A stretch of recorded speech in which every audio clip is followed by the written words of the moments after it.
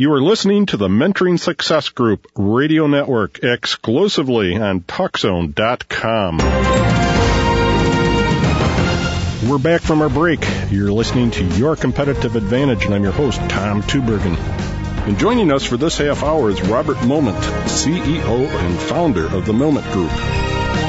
So when we're out looking for a specific person, how would we describe the requirements for a customer service professional? What sort of characteristics would they have? The characteristics, goes back to personality. Personality, to me, and attitude is everything. And like I said, that person could be an introvert or extrovert, but how do they follow up? Are they very detailed? And when people are interviewing candidates for customer service, one of the things that I will look for, let's say that person, they had that initial interview, Tom. I will look for things like, did that person send me, whether it's typed or handwritten, did they send me a thank you? Because that starts to weed out the candidates, because that's one thing, that's about follow-up and follow-through. They had the interview, they said, Mr. Moment, I really appreciate the time you took to interview me. I'm very excited about this job. And also enthusiasm is very important. They have to want that job, because if they want that job, then, one, that's going to be a reflection on how they interact with people, the public. Right. Well, this goes back to what you were saying earlier, that if they're a happy employee, they're going to make your customers happy. Let's talk a little bit about customer complaints. You get a customer that just can't seem to do anything to make them happy. How do you work with somebody that's a complainer? I always tell businesses they should welcome complaints, because complaints give you an opportunity, one, to display exceptional customer service, and two, it gives you an opportunity to improve areas that you're weak in. And when you have people who complain, the first thing which you just alluded to is to listen. Listen and hear the client out. And here's where I say I make the distinction, Tom, in terms of hearing. When you have a complaint, there are a lot of things going on, but there are two things that you really need to address. First, you have to address that person on the human level first. But what I see a lot of times in terms of complaints, people go directly to addressing the business level of the complaint, meaning let's try to resolve this problem and move on to the next person. But first, let's talk about addressing that person on a human level, meaning this person is more than just a number. They have a name. And if you address them on the human level, it's easier to address the business level, meaning, an example, Tom, I understand how you feel. You've had this problem over the last 2 weeks. Here's how I can help you resolve that problem, as opposed to, Tom, you've had this problem. Let's see what we can do. But the key word, I understand how you feel. Very interesting. That's the human level, as opposed to, Tom, we understand you have this problem. This is what I can do to resolve it. Well, you just went to the business. Well, customers want you to have some empathy. That was exactly the word that I was going to just use, was the word empathy for your customer who's having issues with something that you've done or the value proposition that you just provided them. So, yeah, empathy is a great way to describe that. And that's why you break it down in terms of the human level first and then the business level. So when we boil it all down, what are the three most important things that our listeners can do to achieve a competitive advantage by offering better customer service? I would say they have to provide seamless service, trustworthy service, and also proactive service. Give me some examples of that. A seamless service, you want to just be, when you are resolving a customer issue, that should be transparent to the customer. They just want resolution. And now you want to continue the communication, meaning it's two-way communication, but whether it has to go to a regional manager or a vice president, that is transparent. That's what I mean seamless. They just want that problem resolved.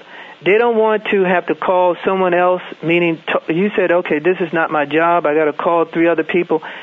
Whoever has that problem should take ownership. And ownership meaning that client or customer only have one interaction with that person within that organization. That's it. That's what I mean seamless. Meaning Tom is just the only person I'm having interaction. the customer doesn't know Tom has to call maybe 2 or 3 other people. That's what I mean in terms of seamless service. It's transparent to the customer and the client. But that gets back to the point where you got to take your customer service reps and you have to give them the training, you have to set the expectations, and you have to give them the accountability of being able to do that. Absolutely. Yeah, great. Well, good stuff, Robert. I appreciate some of your insights that you've shared. What else is there that we should know about customer service? The key about customer service, Tom, it's all about the experience. It's all about the experience. And the experience, if you think of that one word experience, whether it's a good experience or bad experience, always think of customer service, the word experience. And you want to have an exceptional customer service experience for all of your customers and clients. But that one word that stands out in customer service is the word experience. The experience that they experience. Yes. Robert, we're out of time, but thank you for stopping by and sharing some of your insights on an issue that really affects us all as customers and even as business owners. So just want to say to everybody that if you want to contact Robert regarding his expertise in customer service, please visit our show page where we have his profile and his contact information available for you. So next up, we're going to share some interesting competitive information that we've recently gleaned from users from around the world. And we'll be right back. You are listening to the Mentoring Success Group radio network exclusively on TalkZone.com. Our monthly analysis of business operating data collected during February of 2008 shows that entrepreneurs and business managers have plenty of opportunities to compete more effectively. Although average performance scores that we calculated in specific aspects of business management, such as financial management or customer service, were adequate, there's still plenty of room for a shrewd manager to compete more effectively by improving his or her business's performance in these areas. But here's what you need to know. Our proprietary quick analysis system collects performance data from businesses around the world in 13 key management areas that are vital to a company's ongoing health and future success.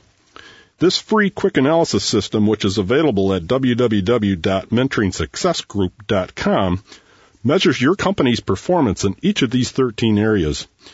And then it uses a proprietary formula to calculate your viability score, which ranges from 0 at the low end to 100 at the high end. But here's why it's important to you. During the month of February 2008, the results collected by this quick analysis system indicate that virtually every area of management is wide open to a competitive advantage.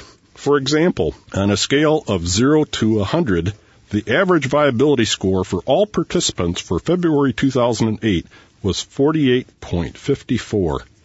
Generally, our opinion is that a company with a viability score below 75 is in significant trouble. One of the management areas that generated the lowest scores was simply understanding the customer. In other words, getting to know your customers and your clients better than you already do. Understanding how they define value, especially as it relates to the products and services that you sell, gives you an infinite opportunity to outrun your competitors. Only 53.8% of the participants during February felt that they did an adequate analysis of their customers' requirements. Competition is the act of being better, quicker, more innovative, and at the end of the day, delivering more value to your customer than your competitor does. By operating every aspect of your business more efficiently, you raise your company's standard of performance and subsequently are able to deliver more value to your customers at a lower cost. It's this process that raises the bar for your competitors, making them work harder to remain viable and to keep up with you. So turn up the heat on your competition during the month of March. Here's how. Make a conscious effort this month to really understand your clients and how they define the value of your products and services. Understand how any changes that you implement will increase the value that you can deliver to them. There's 2 payoffs to this strategy.